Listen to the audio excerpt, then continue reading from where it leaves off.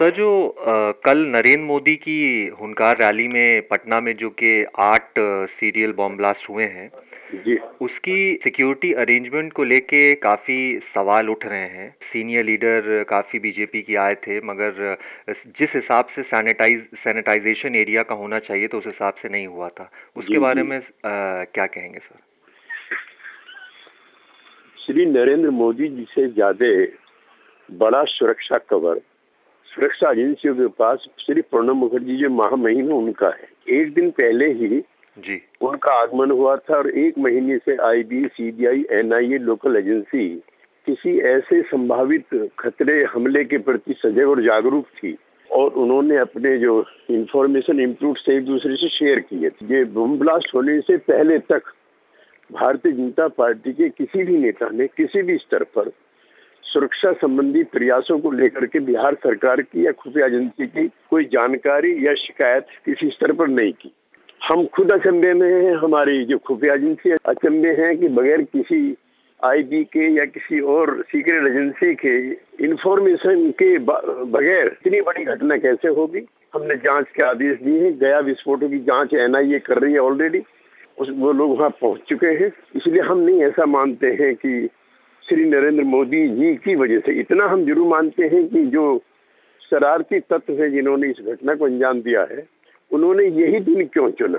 हम तो कहने को कह सकते हैं कि गोधरा का भी रिहर्सल हो सकता है, लेकिन हमको खराब आरोप लगा करके आरोप प्रत्यारोप के बजाय हम अभियुक्त तक पहुंचने में ज्यादा इंटरेस्टेड है। और ये सही है कि बिहार जो है उन ताकतों के निशाने पे है जो ताकतें देश का और समाज का माहौल खराब करना चाहती हैं। त्यागी जी, ये रिपोर्ट्स आ रही हैं कि गुजरात सरकार ने, गुजरात के पुलिस अफसरों ने बिहार गवर्नमेंट से कहा था कि बुलेट प्रूफ एक सफारी दी जाए नरेंद्र मोदी को, वो नहीं दी गई। एक उन्हें बुलेट प्रूफ एम्बेसडर दी गई और कई बम रैली मैदान के अंदर से मिले, जैसे कि महात्मा गांधी की स्टैच्यू के पास से ब्लास्ट हुआ।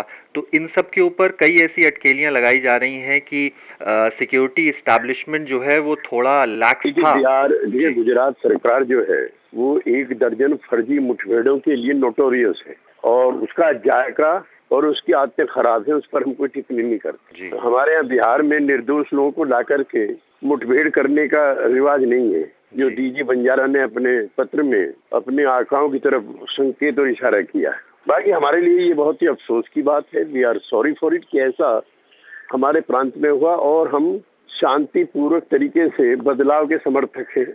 बिहार कई बड़े बदलावों का गवाह रहा है। इस तरह की कभी वायलेंट एक्टिविटी वहां नहीं हुई। ये सही है कि इन्हीं कारणों से देश का जो वातावरण है वो विषाक्त बना हुआ है और देश ऐसे खतरों के, ऐसे हमलों के मुहाने पे खड़ा हुआ है। ये वक्त है जब आरोप प्रत्यारोप को छोड़ करके उन कारणों की तलाश में भी जाने का प्रयास करना चाहिए कि शांतिपूर्वक देश में ऐसा सब अचानक क्यों होने लगा।